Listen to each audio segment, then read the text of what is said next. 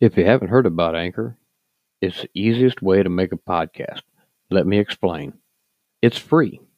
There's creation tools that allow you to record and edit your podcast right from your phone or your computer. Anchor will distribute your podcast for you so it can be heard on Spotify, Apple Podcast, and many more. You can make money from your podcast with no minimum listenership. It's everything you need to make a podcast in one place. Download the free Anchor app or go to anchor.fm to get started.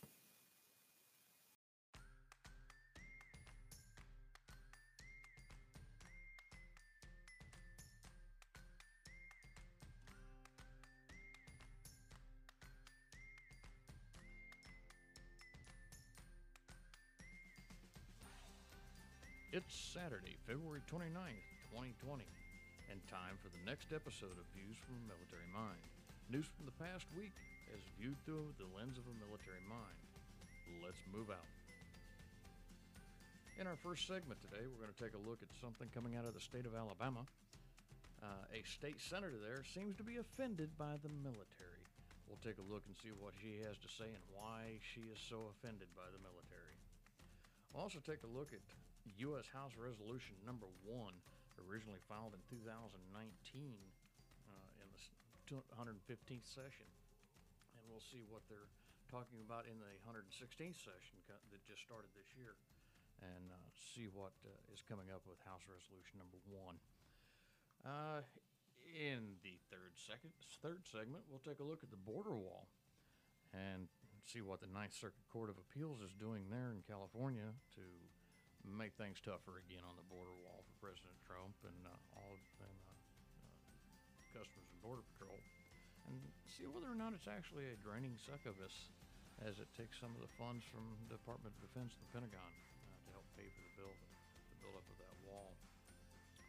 In the fourth segment, we're going to take a look at the peace treaty and what's inside of it and what President Trump says about it and what the requirements are for the Taliban for us to make a withdrawal coming out of there. I look forward to this and see our brothers and sisters in the military come home. We've been there for a long time, and it's time to put an end to it. In segment 4, we're going to take a look at election 2020 and talk about some of the candidates that are there and what they have going on. We got Super Tuesday coming up here just a few days. We need to get ourselves prepared for that. And of course, towards the end of the show, I'll have my closing thoughts and comments about the events over the past week. And if you'd like to leave your comments for us, you can go on our Facebook page, View from Military Mind, or you can go to our webpage, viewfrommilitarymind.com. It's going to be one of those days. You can also send us an email, vfamm2020@gmail.com, vfamm2020@gmail.com, and leave your comments on there. And we'll be more than happy to respond to them. And if you'd ever like to be a guest on our show, by all means, leave comments there, and we'll bring you on. We'll be back after this short break. I was in the hospital with my son for 18 months. When he got injured, I wasn't prepared, but I knew I had to be strong. When I was told about John's injury, I was in complete shock. I just remember rushing into his room and giving him a big hug and letting him know I was there. These veterans and families are just a few of the heroes we serve at Homes for Our Troops. For thousands of severely injured veterans, everyday life is filled with barriers. It was really the little things throughout the house. Counters that you can't roll up to. How to drag my wheelchair down steps. I want to help, but he is so determined. At Homes for Our Troops, we build specially adapted custom homes with features like wheelchair access, roll-in showers, and automatic door openers that allow them to function independently and focus on their recovery and family. This house is freedom. It's hope. It's a new beginning. This house has given me my family back. To learn more, visit hfotusa.org. Welcome back. Going to segment 1 here, we're going to talk about the state of Alabama. There's a Democratic state senator that says she is very offended by our military. I'll give you a little idea of what's going on. This past Tuesday down in Montgomery, the state capital of Alabama, during the debate on the Alabama Senate floor on Tuesday evening, State Senator Vivian Davis Figures, D. Mobile, expressed her frustration with the United States military. At the time, the Senate was considering a package of bills related to making Alabama, as Lieutenant Governor Will Ainsworth has declared his goal, the most military friendly in the country. However, figures at the end of the legislative military friendliness day did not seem to be feeling the love. There were two specific bills that drew ire from the Democratic side of the House, not just figures individually related to education. The first Senate bill, 106 by State Senator Will Barfoot, Republican out of Pike Road, would authorize the formation of public charter schools on or within 1 mile of military installations, with a focus on serving military and certain Department of Defense dependents. The bill was amended, was ultimately passed by the Senate on a 26-3 vote after it was initially carried over due to being slowed down by Senate Democrats on the floor. Of course, figures voted against that bill. Now, it gets really strange.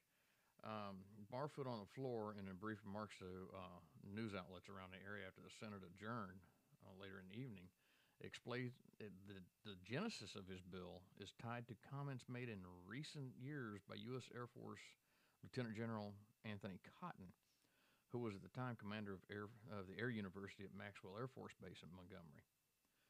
Montgomery Public Schools has been taken over by the state via an intervention as a failing system, and military families are very much affected by the quality of that system. All right. So Barfoot also added that a lack in availability of quality, affordable education is a basic issue that base realignment and closure commissions look at when evaluating facilities. So, of course, we want to make sure our stuff is good to keep from closing these bases up. We all know the impact there. When you close a base, people lose work. With all that in mind, another related bill followed the passage of Senate Bill 106 on the Senate floor, and again, this is in the state of Alabama. It's Senate Bill 143 by State Senator Donnie Chasteen, Republican out of Geneva. And it would provide that for the purposes of enrolling in and attending a virtual school operating in Alabama, the dependents of a member of the U.S. Armed Forces shall be considered residents of the state upon the respective member receiving orders to relocate to the state. Which is understandable. You're moving here. You're going to be living here. Under existing law, local boards of education are already required to provide a virtual education option for eligible students in grades 9 through 12. Essentially, this bill would just expedite the process by which military dependents could enroll in these existing virtual schools after their family is ordered to relocate to Alabama for military duty. All right. Figures initially delayed the passage of this legislation, causing it to be carried over. However, at the end of the legislative day, the bill was brought back up. She remarked the only reason she was not continuing to slow it down was because of her respect for Chasteen.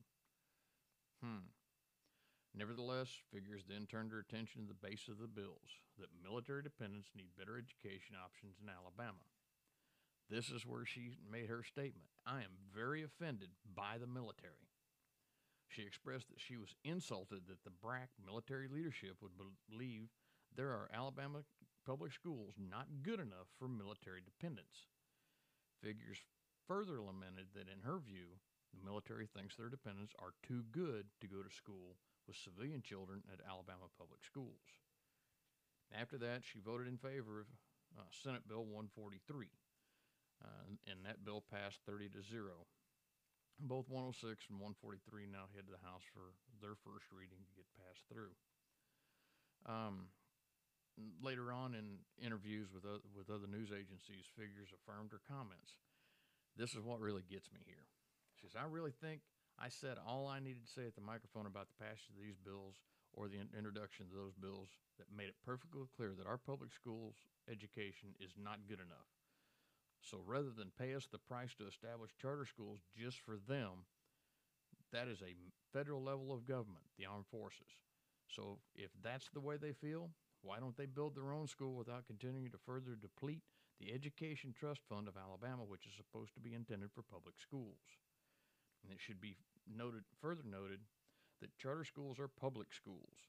Virtual school programs related to Senate Bill 143 are also governed by public school system. Now, this senator is the same one that had, when they put through, I think it was last year, House Bill 238. It was a proposed Alabama law from one of her Democratic colleagues, Democratic Representative Rolanda Hollins, where they were going to require all men over the age of 50 or after their third child mandatory to have a vasectomy. Okay. This ding-a-ling comes around, this senator figures and says, oh no, my proposed amendment to this bill is to make a vasectomy a felony, make it illegal to have that vasectomy. She makes no sense in the things that she does. Of course, we know that forced sterilization is unconstitutional, so they can't do that. That bill never did pass, never did go through. It was in response to a House bill at that time called the Human Life Protection Act, which made it a Class A felony for anyone to perform an abortion except when the woman's health is at risk. And we know that did go through, and that's kind of held up right now in the courts and in the Senate. But this particular lady has a history of nutcase jobs. She actually sits on the education board here in the state of Alabama. She's a member of, she's the chairwoman of the Education and Mobile County Local Legislation Committee. So she's had her hands in this educational system, and if this educational system is being identified, I mean, interventions already been applied by the state. Montgomery schools have been taken over. Okay, the state has to run them because they obviously can't run them themselves, which means there's poor educational. It's understandable why the military is saying, yeah, you need to do better than this, or we're going to go do something else. She makes ludicrous comments like this. Okay, you're offended by the military. If they pull out of there, you're going to be even more offended. So you kind of need to get your head out of your fifth point of contact and quit doing dumb things. Get your schools straightened up and take care of the children. Because when you take care of the military children, you're going to take care of the children in the state of Alabama. That's going to have a longer effect down the road. You're going to affect more people other than just the military people. Because in all reality, military dependents, 3 years on average, sometimes a little longer, they come in, their education, they're gone. Alabama students are going to be here for their entire school life for the most part. So instead of making dumb comments like that you're offended by the military because they told you the truth, how about using your this highly educated brain that you claim to have and your documents show and make something out of the educational system?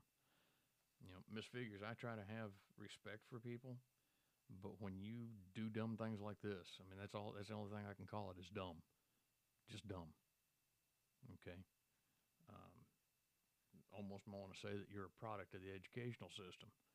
So how about let's improve that educational system and get that taken care of. All right, and enough on that one, because I can go on and go on over people saying dumb things, and that's one of them. But that's just out of the state of Alabama. It was one of those intriguing things. Of course, I live in the state of Alabama, so it means a lot to me about it. But I want my politicians, whether they be Democrat or Republican, to be smart about what they say and about what they're doing. And she obviously doesn't have any control of her dumb comments. So after the break, we'll come back. We're going to talk about a House resolution and the 116th Congress. So hang tight, stand by with us. We'll talk to you in just a short. If you served honorably in our nation's armed forces and you're looking for a way to continue serving your fellow veterans in your community, then join AMVETS. Each year, AMVETS members volunteer millions of hours at VA healthcare facilities from coast to coast, helping to improve the lives of their fellow veterans through the VA Voluntary Services Program. AMVETS posts and departments also participate in a wide variety of community service projects ranging from Americanism in our schools to supporting the Special Olympics and Boy Scouts of America. If you no longer wear the uniform today, you can still serve through the AMVETS by joining today at amvets.org. All right, we're back with it into our second segment here. This is about an old news item for House Resolution number 1, which was originally proposed back in 2019 when the 115th Congressional Congress or Congressional Session initiated. It's called the For the People Act. Basically, it revises our voting rights and election processes, things of that nature. It was riding a wave of outrage at corrupt presidents and all this, who abuse his power. What's what the Democrats were saying at their time. Their charge is they're going to clean up Washington. Congress, wants to experience a transformation. A new class of representatives was coming in with a far more diverse campaign on promises to reform entrenched rules that stack the deck against their constituents back home. Many of them sent a letter to their future colleagues urging political reform. So they bring into this when the Democrats took back control of U.S. House of Representatives in 2019. Their first item of business was a robust democracy reform package that aims to give everyday people a bigger voice in politics and create a more ethical and accountable government. The For the People Act, or House Resolution 1, represents the first time in a very long time the Congress was prioritizing democracy reform legislation. And as other commentators at the time have noted, the bill number itself was significant. By custom, the first 10 bill numbers were reserved for the most important priorities of the House majority. This was the first priority of the incoming Democratic Party at that time in the House of Representatives. Now, it says the bill is multifaceted, addressing voting rights, campaign finance, redistricting, government transparency, and ethics. Now, I can get into the whole House Resolution number 1, what it had in it at that point in time. The reason I bring it up now, there's 3 things that have come out recently in the past week in news, and that's pushing again to support illegal immigrant voting in local elections, and voting for minors. And minors, I mean anyone under the age of 18, and the right to vote for felons who have gotten out of jail.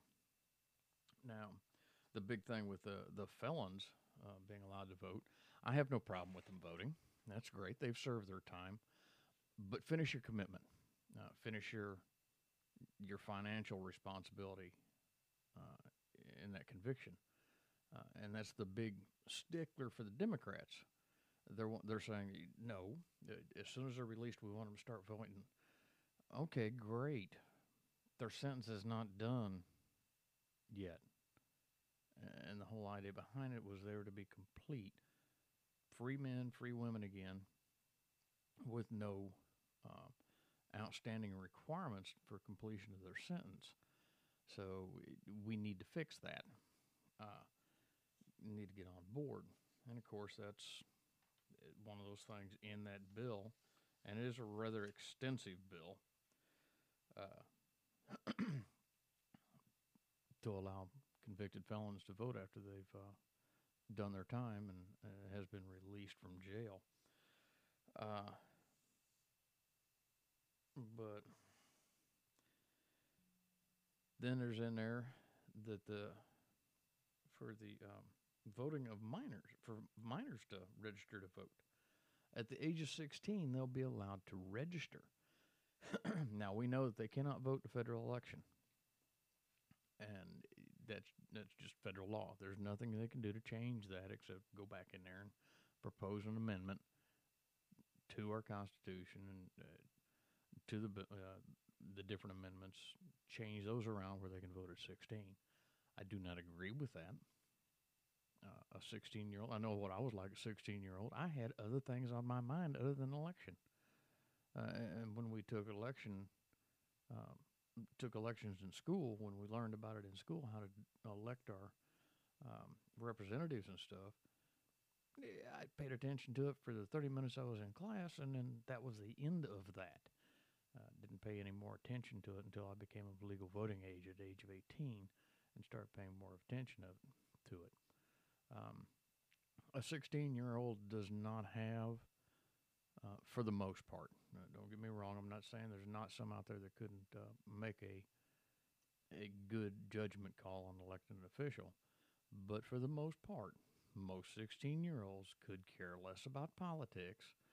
They're not a Greta Thunberg. I'm not going to get into that, but that's a good correlation.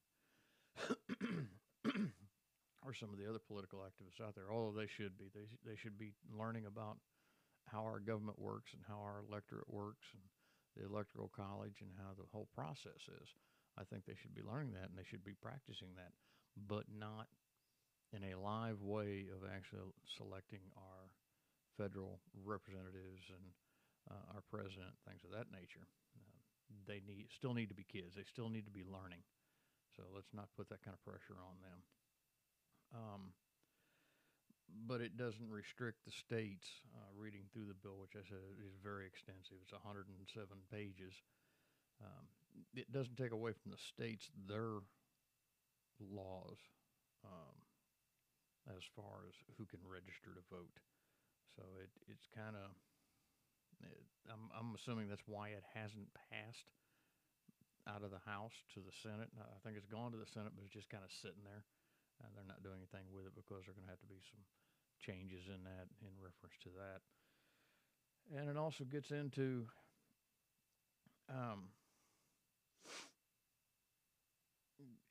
no requirement to verify the citizenship. Okay, now you no longer want us to be required to verify that we're a U.S. citizen to vote, but they lay that onus on the states. Again, it's a requirement in federal elections. You must be a U.S. citizen. But they're taking the requirement away from the states, which California loves that. Some of your sanctuaries, things of that nature, so illegal aliens can vote. It's absolutely ludicrous. So those three things have reared their ugly head. That's the reason I brought up H.R. 1. That's where this all started with. It makes some of these House resolutions that come up, they call it a Voter Registration Modernization Act. And like we mentioned earlier, all this stuff came out in 2019 when they were trying to push things through. It's reared its ugly head now with our presidential election coming in. They need to rethink all this. We do not need illegal aliens coming in here and voting. They're not citizens. Sorry, I don't care how you cut it up, how you spin it, how you twist it, how you turn it around. No, you cannot vote. You are here illegally. You've broken our laws. You've violated our laws, federal, state, whatever you want to toss in there. No. And there should be nobody in our country trying to help them do that. Now you're an accessory to the fact of a felon, of somebody breaking a U.S. law. So maybe you need to go to jail with them. Okay? Deport the illegal alien back to where they came from. Okay? Come to the United States the right way. And then the person that tried to help them commit the illegal act, how about your butt going to jail and you sit there for a while? Think about what you did. Most of them probably radical about it, but that's the whole thing. You've committed an illegal act. You're accessory to the fact. Again, as far as children voting, let's keep it at 18. If you want to help out there, at 18, I can vote. I can go to war. I can sign up to be in the military, and I can die for my country at 18. either make everything legal for an 18-year-old or move everything up. Let's stop with this split when it comes to our kids. I know when I was 18 years old, I was proud as all get out. I was in the military. I was going to a base, but I couldn't buy my smokes at the time. I couldn't buy liquor at the time. I couldn't do a lot of things that had to wait till I was 21, 3 years later. Let's get some parity in here. If you're going to do something like that, bring it illegal across the board at one age. 16 does not need to be voting, okay? If you want to register them, that's great. That's a way to see what our voting base is going to be like, in 2 years. So that gives us an idea. That's great. But let's not allow them to start voting yet. They're not ready for it. As far as our convicted felons, I think it's an outstanding idea to allow them to vote again. They've served their time. They've met their commitment, but make sure they meet all of their commitment, their financial and their obligatory sentence. Meet all of it. Because if you don't meet the financial is a big part of it. You're reimbursing victims of their crimes. You're reimbursing the state and federal courts for what they've done, for those fines. That's part of their punishment. Complete what they've been assigned. Don't hand them a freebie just because they managed to survive for however long they were in jail. Okay, that's not the idea behind it. They've got to finish the reparations. All right. So, moving on with it. House Resolution number 1, still out there, still raising its head, still hasn't quite been resolved, but you get a chance to. One of my recommendations. By all means, when you hear about these resolutions, go out there and find them. Everybody has, at some point or another, web access. You can go on the .gov under the House or under the Senate or whatever. You can find these under the government sites. You can find these resolutions and you can read them in their entirety. Be informed. I don't care whether you're blue or you're red or you're pink or you're green, left, right, center, independent, Democrat, Republican.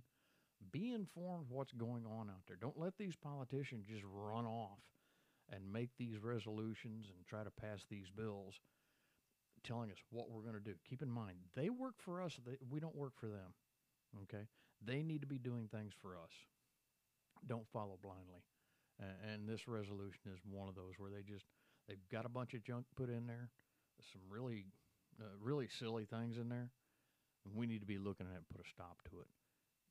They keep screaming and hollering about cleaning up the swamp. Guess who the biggest cleaner of that swamp can be? Us, the American people. Again, it doesn't matter which side of the aisle you're on. You want to clean it up? Vote them out, put better people in there, put new people in there. Be informed. Okay, moving on. We'll go into the next segment here in just a minute. Bear with me, and we'll talk to you in just a minute. For nearly 100 years, the American Legion has been on the forefront of veterans affairs in America. From the authoring of the GI Bill, to creating thousands of jobs, to getting veterans the life-saving medical care they need, the American Legion is there for our veterans. The American Legion gives veterans like me a place to belong. They help us veterans in all aspects of life, medical, financial, and even emotional. To learn more, visit legion.org. All right, welcome back. We're going to our third segment here. We're going to talk about the border wall a little bit here. Just this week, the Ninth Circuit Court attempted to halt the Trump administration policy to make asylum seekers remain in Mexico. It also puts on hold the policy that denies anyone asylum to anyone who enters irregularly. In other words, you cross the border illegally. You're now a criminal. Okay. Makes them go back in, wait in Mexico, the MPP. The two big parties involved in this is the East Bay Sanctuary Covenant and the Innovation Law Lab. And third one would be the ACLU. file suit through the Ninth Circuit Court of Appeals. Of course, we know who they are. They're the ones out of California that seems to always want to throw a ringer in things, throw a monkey wrench in the works. Well, they managed to do this. It put a stop to the seekers remaining in Mexico for a temporary while, and denial of asylum. Now they're still maintaining they put a hold on that policy for the denial of asylum. But this morning, the DOJ granted the Customs and Border Patrol a temporary stay of the Ninth Circuit Court order for the migrant protection protocols. They will remain in effect. If you come through another country into Mexico to come into our United States, you will stay in Mexico until your process is completed. They're not just going to let you in. So Ninth Circuit got held up on that one. The other one for asylum has still been held up. Ninth Circuit they have 2 Bill Clinton appointees on there, and one, can't remember it's a Republican appointee. I can't remember exactly who it was, but of course, Ronald Reagan was the last appointee's president to put him in there. They had William Fletcher and Richard Paez, who were both Bill Clinton appointees, sharply questioned the government lawyers on remaining in Mexico during arguments October 1, and they voted to block all this. And Judge Ferdinand Fernandez, who was the Ronald Reagan appointee, dissented from it. So here we go, Ninth Circuit trying to make law from the bench instead of judging violations of law and supporting the law that's in place. Yay, Ninth Circuit. Of course, we know what goes on in California, the sanctuary city. Whether you agree with that or not, it is law, period. There's no debate over that. Judges should not be legislating from the bench and making new law. That's not their job. It is to support and defend the law that's currently in place in the land. So Ninth Circuit really needs to change some more. Now, in conjunction with this, where we're talking about illegal immigration and the border walls, something that came down not too long ago from Task and Purpose, which is a respected military reporting firm, and from the Washington Examiner's Daily on Defense, they're talking about the border wall as a succubus draining ever more of the Pentagon's budget.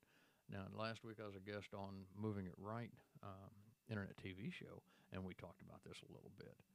And the money that has been taken out, Secretary Esper has said it's coming from programs that they don't want. 2 years ago, they made the argument to all of these fine legislators we've got, we don't want some of these programs.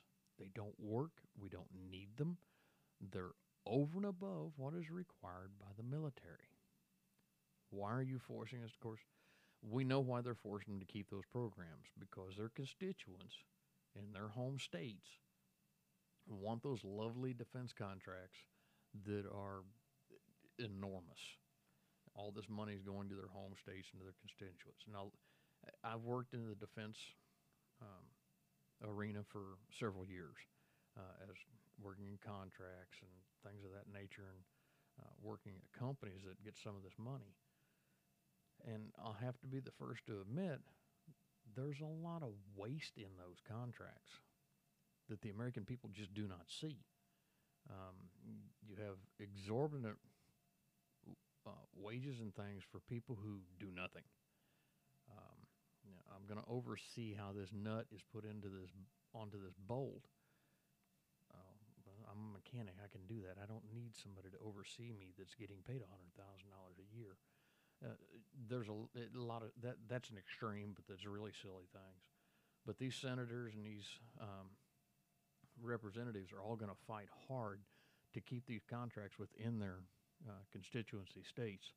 So they're not going to give up on them on these big contracts that the military has told you, I don't need it. Air Force has told them, the Army's told them, the Navy's told them. And the things they really need, we can't get Congress to get the damn things. You know, there's money that needs to be reallocated to fix the equipment we currently have. Your soldiers, sailors, airmen, and Marines are all out there driving around and flying around and going to sea on equipment that is broke. And we either need to fix it or replace it, and we can't get that. No, we want the newest and the biggest and the finest. How about fixing what we've got right now that works? And that's, I think that, in my opinion, that's what Secretary Esper is trying to tell them. I'm taking this money from these programs we don't need, allocating it to the wall so President Trump can build the wall, and we can stop those programs we don't need. Okay. Some of the emails and things that I've gotten, one of them made an excellent suggestion, military member, and I see his point, and I agree with him 100%. We have National Guard and Reserve and active duty troops out there that their training and stuff is already paid for. And guess what? They're engineers. They are construction crews. They have the skills and the knowledge and the equipment to build this wall. And before somebody throws it in my face about the Posse Comitatus Act, that is for military intervention under a police action, okay? Has nothing to do with putting our men and women that are currently in uniform out there and doing their jobs building this thing. Their training and their time, their salaries are already paid for. We do that with the NDAA. So it's already paid for. To me, it's ludicrous to get this additional money when we've already got people available to build the wall. Okay? Granted, I understand the contractors out there where they have the capability, they have all this. Great. Get them to build the segments. Bring them out to us. Let our military people put that stuff in place. Now you have another fold in this little story here. The contractor can continue to build the segments, get them up, allocate more of their people to doing that. Still going to have a contract for that, but you've reduced the cost of that contract going out. So you've reduced the amount of taxpayer money that's going out to some contractor. Okay? He wants to make a living, got it. We want to make sure everybody makes a living. Let's try to cut down our costs on this thing a little bit and use common sense. Mr. President, if you ever listen, which I doubt you'll ever hear my program, but it would really be nice if you did. I'd be impressed. Look into using your military.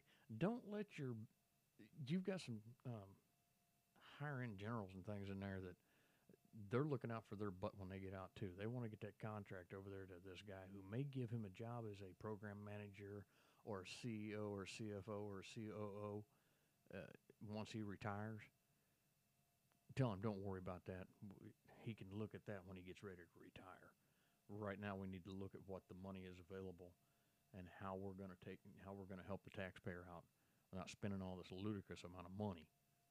Use your military personnel to do their job. They love doing it. That's why they went in the military, to do it. Hey, guess what? I love helicopters. That's why I went in aviation. 90% of your engineers love being engineers, heavy equipment operators, vertical construction personnel, horizontal construction personnel, concrete personnel. We have those people available. We have the equipment. Hey, guess what? When you take the equipment out there and you use it, you exercise it. You keep it functional. So if anybody who's listening to me has an ear at that level, smack that earlobe a couple of times and make him listen and go, hey, why don't we use our own people to do this? That way when they do have to go to a combat zone, when they do have to go someplace and build things under a harsh condition, they've already built up their skills and they've refreshed their skills. I mean, hey, you go down to the southern border, it's not exactly what you call the most pleasant place in a lot of areas of it. So let them get the training, let them build up their skills, let them refine them and hone those skills. Put them down there and let them do that, and stop all this stupid bickering over, well, it's posse comitatus. No, you're wrong. You better read the Posse Comitatus Act one more time, because it's not. Okay, all this bipartisan outrage over the wall. Stop it. Stop it. You're doing nothing but creating a television sensation for this. So, and that's my opinion on it. And that's what's coming out in the stories on it. So, and we'll be right back in just 1 minute. During the Civil War, it was called soldier's heart. After World War II, they called it gross stress reaction. It's been called shell shock, war neurosis, and battle fatigue. Today, we call it post-traumatic stress disorder, and it affects 1 out of every 5 warriors returning from battle in Iraq and Afghanistan. It's not a wound that you can see, though it can have an even more significant impact. Post-traumatic stress disorder can prevent warriors from living a normal life, hurt their relationships, and affect their ability to hold a steady job. The Wounded Warrior Project offers comfort and support for warriors with post-traumatic stress disorder and all other scars of war, whether those scars are visible or hidden. Find out what you can do to help, because for warriors, the greatest casualty is being forgotten. Please visit woundedwarriorproject.org. Welcome back. We'll get into the peace treaty that was just currently signed this morning. It acknowledged a military stalemate after nearly 2 decades of conflict when the United States on Saturday morning signed a peace agreement with the Taliban that is aimed at ending America's longest war and bringing U.S. troops home from Afghanistan more than 18 years after they invaded in the wake of September 11th terrorist attacks. The historic deal, signed by chief negotiators from the two sides and witnessed by Secretary of State Mike Pompeo, could see the withdrawal of all-American and allied forces in the next 14 months and allow President Trump to keep a key campaign pledge to extract the U.S. from endless wars. But it could also easily unravel, particularly if the Taliban fail to meet their commitments. Of course, President Trump responded to it, and told reporters the U.S. deserved credit for having helped Afghanistan take a step towards peace. And of course, he was cautious about the deal's prospects for success and cautioned the Taliban against violating their commitments, which has always been a big factor. He said that we think we'll be successful in the end, referring to the all-Afghan peace talks and a final U.S. exit. And he said he'll be meeting personally with Taliban leaders in the not-too-distant future and described the group as tired of war. Mr. President, I hate to disagree with you on that. They are a fundamentalist group, so part of their belief is to wage war against the infidels and to control their people by any means necessary, and they say that's what the Quran tells them. Of course, he didn't say where or why he plans to meet with Taliban leaders. He said he thinks they are serious about the deal they signed, but warned that if it fails, the U.S. could restart combat. If things go bad, we'll go back with military firepower. Secretary Pompeo was also cautious about the same thing, stating that today we are realistic. We are seizing the best opportunity for peace in a generation. This is what he said at the Qatari capital of Doha. Today we are restrained, and we recognize that America shouldn't fight in perpetuity in the graveyard of empires if we can help Afghans forge peace. Now, under the agreement, the U.S. would withdraw draw its forces down to 8,600 troops from 13 in the next 3 to 4 months. We've got about 13,000 in there now. We're going to draw that down. And then the remaining U.S. forces would start drawing down in 14 months. complete pullout would depend on Taliban meeting their commitments to prevent terrorism, including specific obligations to renounce Al-Qaeda and prevent that group or others from using Afghan soil to plot attacks on the U.S. or its allies. And that renouncing also requires them to stop any affiliation with ISIS. That was another thing that came out later on. You know, it sets the stage for inter-Afghan peace talks to begin around March 10th with the aim of negotiating a permanent ceasefire and a power-sharing agreement between the rival Afghan groups. And of course, we know the Taliban was in charge of Afghanistan prior to this. And prior to our invasion, we run them out because they allowed it to be a terrorist haven. Of course, they say it's perhaps the most complicated and difficult phase of the plan. It does not, however, tie America's withdrawal to any specific outcome from the all-Afghan talks, according to U.S. officials. Pompeo said the chapter of American history on the Taliban is written in blood, and stressed that while the road ahead would be difficult, the deal represented the best opportunity for peace in a generation.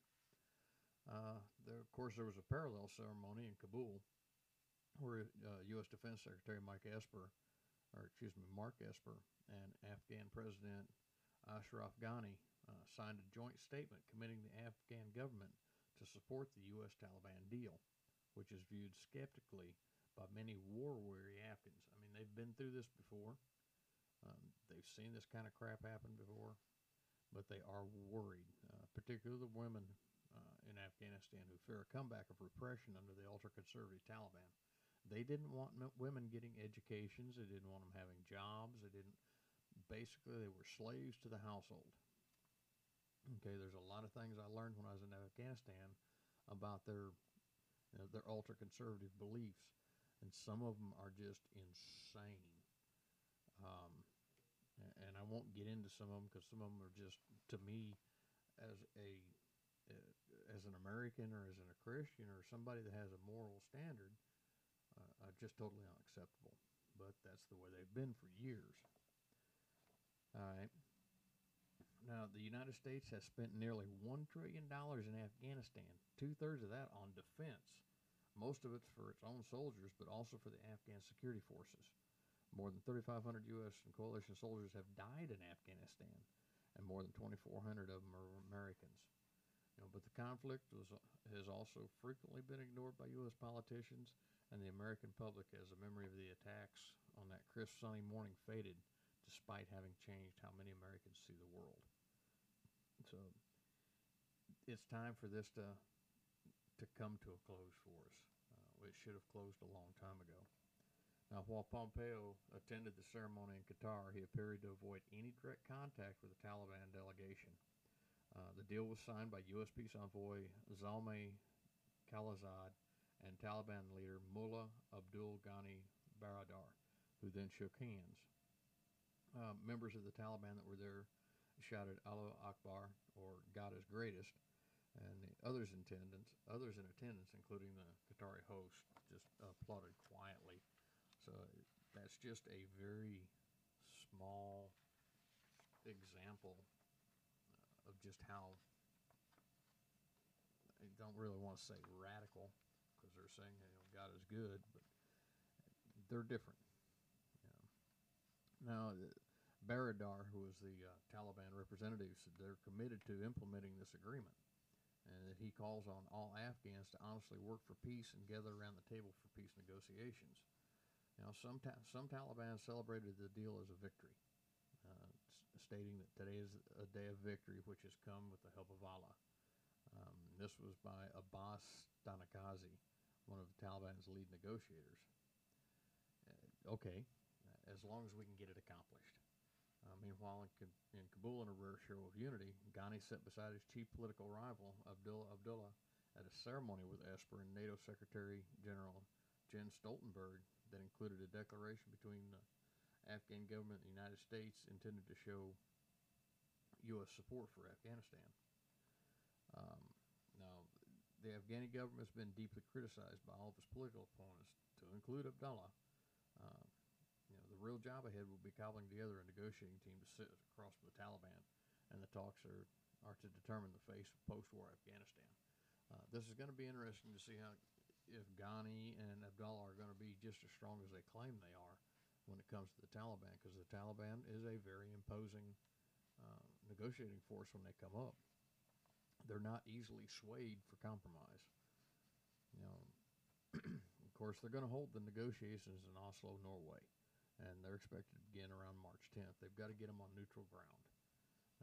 The Taliban have made it clear they expect the Afghan government to release their 5,000 prisoners before the start of negotiations. Around that time, the Taliban are to release 1,000 government security forces that are in their custody. And until now, the government has not agreed to the prisoner release, which could unravel inter-Afghan negotiations before they even get started. Gentlemen, keep your stuff in place. Get your negotiations going first. Okay, there's been a lot of good faith already done, but to release 5,000 Taliban fighters into the countryside, the war's not ended yet. Most prisoners of war are released at or right after the end of fighting. So let's stop with the crazy crap. You know, now Secretary Esper warned the road ahead was a long one and would not be without its challenges. So this is a hopeful moment. It's only the beginning. There's currently 16,500 soldiers serving under the NATO banner, of which 8,000 are American. Germany has the next largest contingent with 1,300 troops, followed by Britain's with 1,100. In all, 38 NATO countries are contributing forces to Afghanistan. So the alliance officially concluded its combat mission in 2014 and now provides training and support to Afghan forces. We have a separate contingent from the U.S. There are 5,000 troops deployed to carry out counterterrorism missions and provide air and ground support to Afghan forces when it's requested. Since the start of negotiations with the Taliban, the U.S. has stepped up its air assaults on the Taliban as well as local Islamic State affiliate. Last year, the U.S. Air Force dropped more bombs in Afghanistan than any other year since 2013. Now, 7 days ago, the Taliban began a 7-day reduction of violence period, a prerequisite to the peace deal signing, which it did pretty good at that. It held up pretty good. Now, going back to where the alliance has officially concluded its combat mission, now provides training and support. Yeah, we do that, but we're also over there still fighting. Please don't let people BS you. It makes great viewpoints on the news, but we're still fighting over there. They're still trying to kill us. So don't let them BS you. It's great that this is going to come to an end. I fully support it. However we get to that end needs to be done to make it to make that happen. So, all right. We'll be back in just a minute. Bear with us. We'll come into our last segment and then my final thoughts. So, we'll see you in just 1 minute. 3 tours driving Humvees in Afghanistan. 12 years flying choppers. When my sister came back from her last tour in Afghanistan, she didn't want to talk about it, but she knew I was there to listen. Sometimes my husband still has difficult memories. They can be overwhelming. With the Veterans Crisis Line, I know where to turn when we need support. I made the call and got support for my sister. The Veterans Crisis Line is here for all veterans and their loved ones. Call 1-800-273-8255 and press 1. All right, we're back in the last segment here. We'll talk about the election 2020. We've got Super Tuesday coming up here in about 2 days. And it seems that a lot of focus is on the state of Alabama, since there are a lot of seats and stuff there that are going to be up for grabs in the state. Now, we know on Saturday in South Carolina, congratulations to Vice President Joe Biden, former Vice President, Democrat, for winning there in South Carolina on that primary. Gives him a little bit of a boost and a bump. Bernie Sanders came in second place, and Michael Bloomberg come in third. Now, one outstanding thing about Saturday's primary out of South Carolina is that Steyer has suspended his campaign, so he will no longer be running for president. He has suspended his campaign. There's been no word as to who he's going to throw his support behind, who his constituents are going to turn around and support. That'll be their decision, but he hasn't made any recommendations to who they should support. So we'll stand by and see what we hear on that from the Democratic side of the presidential campaigns and see what Steyer has to say. Again, we're coming into Super Tuesday with Alabama. For some reason, the AP and a lot of your mainstream media have picked up and using Alabama as a benchmark for some reason. We do know on the Republican side, Alabama's got Donald Trump, our current president. He's considered a foregone winner for the Republican side for the primary. There's Governor Bill Weld, who's a former Massachusetts governor, and a lot of the folks in Alabama are going, Bill who? You hear nothing of him within the state. There's not that many ads that are out there for him, so he's really an unknown factor as far as the Republican side of the House. Now, on the Democratic side, somebody said, here comes the circus. There's 14 names for the Democratic primary on the ballot. Some of them have dropped out, we know that, but the 9 primary are still on there. There's very little campaigning has been done here in Alabama. But the Dems will be in Selma, Alabama Sunday for the 55th anniversary of the Bloody Sunday attack by police on marchers for the voting rights marchers that crossed the Pettus Bridge and was headed to Montgomery. So they'll be there for that celebration. Granted, Alabama is a heavy red state, conservative state, but hey, Dems, if you want to win something, you need to get out there and go to these states. I haven't quite figured out what you're doing with all these states that you're ignoring. You're not going to. You're just blowing them off. Michael Bloomberg hasn't been to any of them except for South Carolina. Come on, guys, what are you doing? Even somebody like me, who I don't normally vote Democrat, but I will if I see something that I like there. But I'd like to have some information. I'd like to know where you're standing. I'd like to not just the sound bites I see on TV, the mainstream media, or any other media outlet, or your ads that you've put together to make you appear to be in your best light. I want to hear from you personally. I want to see you walking around my state and around my town and giving us some idea of what you're all about. That even includes Bernie Sanders. Bring him on down.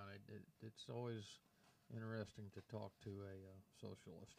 But anyway, out of the AP News this morning, Saturday morning, they start talking about it. The Democratic and Republican presidential primaries are only part of a crowded Super Tuesday ballot in Alabama. It includes a Senate contest, congressional races, and several others. They're talking about what to watch here in Alabama primary. And of course, they talk about President Trump, who is virtually guaranteed an easily carry the Republican primary. He's popular within the states, deeply conservative GOP. He's only got one opponent. Like I said, we don't hear much about Governor Bill Weld. Democratic race is another matter. It's Joe Biden's popularity among minority voters might carry him to a win here, and he has the endorsement of the Alabama New South Coalition. But former New York Mayor Michael Bloomberg could get a boost after gaining the endorsement of the Alabama Democratic Conference, which is old line black caucus of state Democratic Party. Bernie Sanders, Elizabeth Warren, Pete Buttigieg, they could benefit from stops in the state, but I'm not hearing anything at all about them coming here to stop in the state of Alabama. 9 other candidates are on the ballot, including Amy Klobuchar and Tom Steyer, plus all those that have already suspended their presidential campaigns. And as we know, Steyer has already suspended his campaign, so I don't anticipate seeing him here unless it's to, throw his support behind another candidate on the Democratic ticket. Now, in the U.S. Senate race here in Alabama, this will be an interesting one because you've got a crowded Republican field competing for the right to challenge Democrat Doug Jones in November. Now, of course, we have former Attorney General Jeff Sessions is attempting to win back the seat he held for 20 years. But he faces opposition from former Auburn coach Tommy Tuberville and a current U.S. Representative Bradley Byrne and former Chief Justice Roy Moore. Now, Roy Moore, as we all know, has a rather colored and checkered past, even a most recent checkered past. So I don't see him making that, and there hasn't been a whole lot of branches being rattled here about Roy Moore. Now, I've also got State Representative Arnold Mooney and businessmen Stanley Adair and Ruth Page Nelson are also on the ballot. Those names are not that well known. They are probably in their local areas, but as far as statewide recognition, it's not there. For the most part, the pundits and your polls are showing, Jeff Sessions at the top of it, closely followed by Tommy Tuberville and Bradley Byrne. For the most part, Tuberville and Byrne are back and forth, but Jeff Sessions does stand out. Of course, unless they capture more than 50% of the vote, it'll head into a runoff between the top two finishers for that particular Senate race. Now, Jones is a one-time prosecutor and the only Democrat to hold statewide office, and he doesn't face any opposition in his primary, so he's gonna take his primary without even trying. There's 2 open congressional seats in South Alabama. The incumbent faces primary competition in the Tennessee Valley of North Alabama, which is where I'm located. So there's a lot of stuff going on here. A lot of changes could be made, and we could possibly eliminate, just about eliminate anything with the Democrats here in Alabama again, and make it an entirely blue state. But we'll see how that goes. We'll keep track on it. We'll watch closely on the rest of the races. The debates that we've had currently for the Democratic Party haven't meant a whole lot to a lot of people, other than a lot of embarrassment. So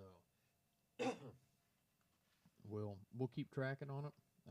We'll have a special edition of View from Military Mind on Tuesday evening as the polls start to close across the South, where all the states are coming up, and as those results come out, we'll try to get those, and we'll make our commentary on what we see in that time period. So hang tight with me here for a minute. We'll go in and we'll have our This Day in History, and we'll have my final thoughts. So we'll be right back. You've served, surrounded by brothers and sisters. But it doesn't stop there. Your mission continues. We are the VFW, and as the nation's largest combat veterans organization, we're fighting for our brothers and sisters every day. From Capitol Hill to our own communities. Join us in our fight for veterans, service members, and their families. We are the voice for veterans everywhere, and together we cannot be ignored. Learn more at VFW.org. All right, we're back. And on this day in history, in 1796, the Jay Treaty between the United States and Great Britain comes into force, facilitating 10 years of peaceful trade between the two nations. 1864, the Civil War. The Kilpatrick Dahlgren raid fails. Plans to free 15,000 Union soldiers being held near Richmond, Virginia, is thwarted. In 1916, child labor In South Carolina, the minimum working age for factory, mill, and mine workers is raised from 12 to 14 years old. Boy, youngins, ought to be glad about that one. In 1940, the 12th Academy Awards, for her performance as Mammy in Gone with the Wind, Hattie McDaniel becomes the first African American to win an Academy Award. Also in 1940 on this day, in a ceremony held in Berkeley, California, because of the war, physicist Ernest Lawrence receives the 1939 Nobel Prize in Physics from Sweden's Consul General in San Francisco. In 1944, World War II, the Admiralty Islands are invaded in Operation Brewer, led by American General Douglas MacArthur. 1972, Vietnam War, Vietnamization. South Korea withdraws 11,000 of its 48,000 troops from Vietnam. And in 1980, Gordie Howe of the Hartford Whalers makes NHL history as he scores his 800th goal. And 2004, Jean-Bertrand Aristide is removed as president of Haiti following a coup. On this day in 2008, the United Kingdom's Ministry of Defense decides to withdraw Prince Harry from a tour of Afghanistan immediately after a leak led to his deployment being reported by foreign media. In 2008, Misha Donfoseka admits to fabricating her memoir, Misha, a memoir of the Holocaust, in which she claimed to have lived with a pack of wolves in the woods during the Holocaust. And finally, on this day in 2012, the Tokyo Skytree construction is completed. It is the tallest tower in the world at 634 meters high and the second tallest artificial structure on Earth next to the Burj Khalifa. All right, and that's on this day in history of February 29th. And it's a leap year day. There's all kinds of stories that go with that. We'll let somebody else explain all that.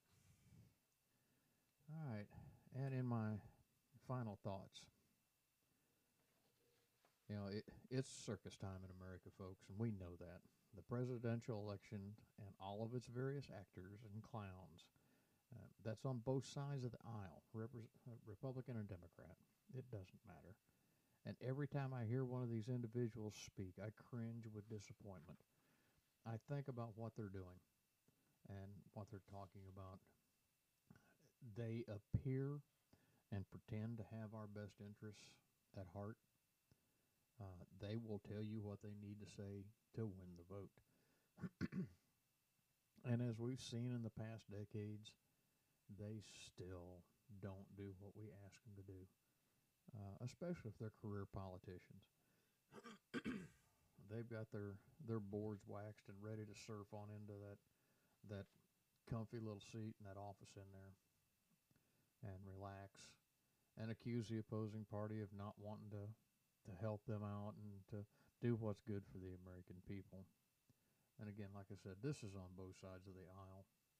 Whether you're left, right, red, blue, liberal, conservative, independent, libertarian, however you want to put your ilk, these people we have in Washington right now are just, they're nothing but going through a show. It's so embarrassing that I don't think P.T. Barnum would even want one of them in one of his rings. He'd be afraid of the bloodshed.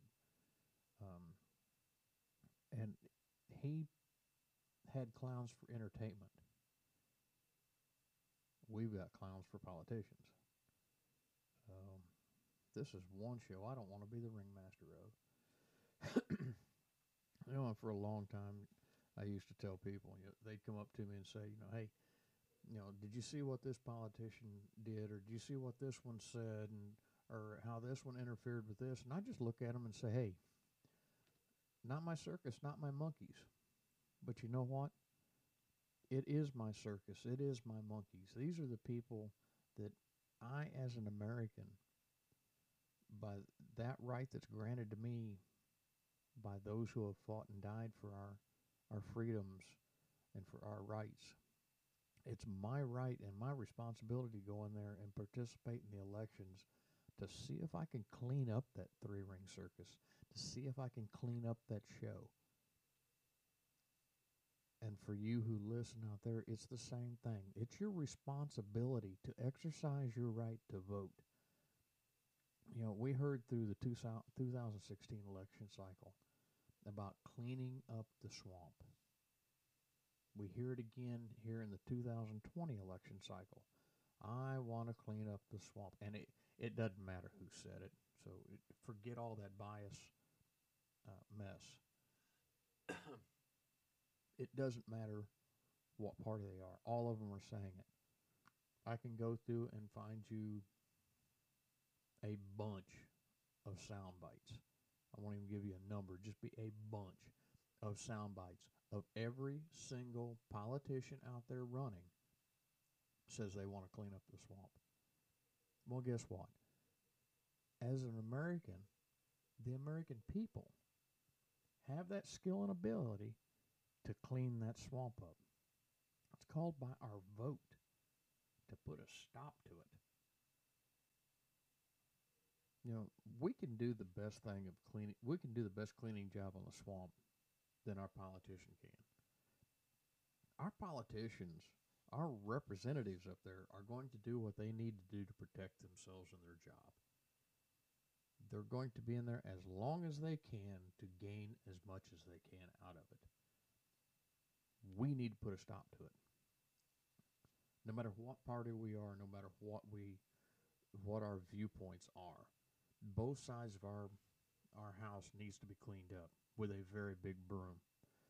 It also needs to clean up the media. I mean, they think because they're the press, the news, the media, they're the end all. They have all the information. Well, no, they don't.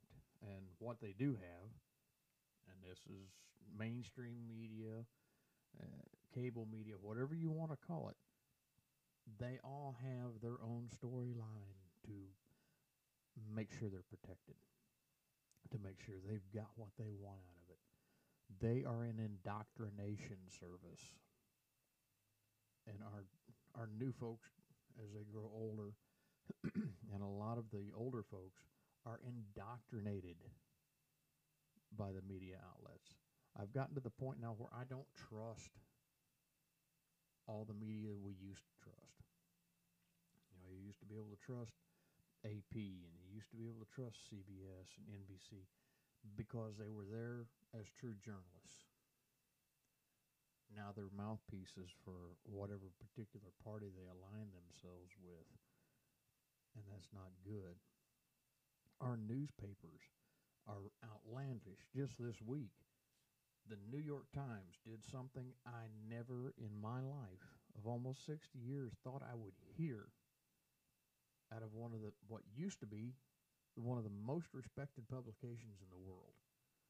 And the Gray Lady decides to let a Taliban leader, a known terrorist, write an op-ed titled, "What We, the Taliban, Want." Guess what? I don't care what the Taliban wants. You're not of my concern, nor are you part of my country. What you want, you need to address within your country, not in mine. And New York Times, you need to be held accountable for doing something like this. Yes, I know everybody's entitled to their opinion, but not somebody from another country, not a terrorist, not a known killer of the Americans, of American people, of American soldiers and airmen, sailors, and Marines. This man has no right in my country. He's not a U.S. citizen. He's not part of my country. He has no right. And another thing that's coming up in the media, the Russia hoax. Here we go again. Never been any proof of it. The first time. Now they get a big battle going on this week with your intelligence agencies. They give a briefing. What we find out is totally twisted, spun, and we look like the fools because we're supposed to believe them. And in turn, those that we elect, they make them look like fools because, well, we didn't say that. We need to get back the integrity in this country. And we, the people, need to clean up that swamp. We, the people, need to put a stop to the BS that's coming out of our media, whether it be print, television, or radio. We need to put a stop to it. If we continue letting people do things for us, and we don't have an active hand in what we're doing, we're going to be slaves to the media, to the politicians. Hell, we almost are now, for the most part. And it's unacceptable. The Civil War, part of its reason it was fought, not the primary, if you study history properly, not the primary, but one of the reasons the Civil War was fought was to end slavery. And our African American citizens have continued to fight to get a better life for themselves. That's great. But now we're getting to the point where everyone, black, white, yellow, brown, are becoming slaves to a group of politicians and a heavy-handed media that wants to try to indoctrinate us, take our morality, take our religion, take everything away from us, and do it the way they want us to do it. We, the American people, need to put a stop to it. We're the ones that can clean the swamp. We have the bigger broom. It's called our vote. And if you tell me that, well, in a presidential election it doesn't count, yes, it does. It counts very much so. How do you think those electoral college delegates are allocated? At some point, read. Learn about how things are done. Learn how the electoral college works. Learn how your vote counts. And stop letting other people do your job. All right? Start being an American citizen. Well, if that's all I have for now, I look forward to seeing you soon. Like I said, Tuesday, we'll be back for a special show of View from Military Mind. We're going to give you our insights on what we see coming out of the Super Tuesday elections on Tuesday evening, which means most of you will hear it on Wednesday morning. I am not mainstream media, so I can't keep up with things like they do. I'd like to be live for it, but yeah, I've got a life and I do have to make a living. So, but if you'd like to contact View from a Military Mind, by all means, go to our Facebook page. Join our Facebook group where you can interact with me direct, live. You can go on our website, viewfrommilitarymind.com. And if you want to share some commentary with me or share an idea for a story or a show, by all means, you can send me an email at vfamm2020@gmail.com. That's vfamm2020@gmail.com. For you military types, that's Victor, Fox, Alpha, Mike, 2020@gmail.com. Send it to me. I'll look forward to hearing from you. Pass it on to your friends and neighbors. You may not like everything I say, but I invite you to come in and be part of the conversation. So until next time, Godspeed, be safe, and God bless America.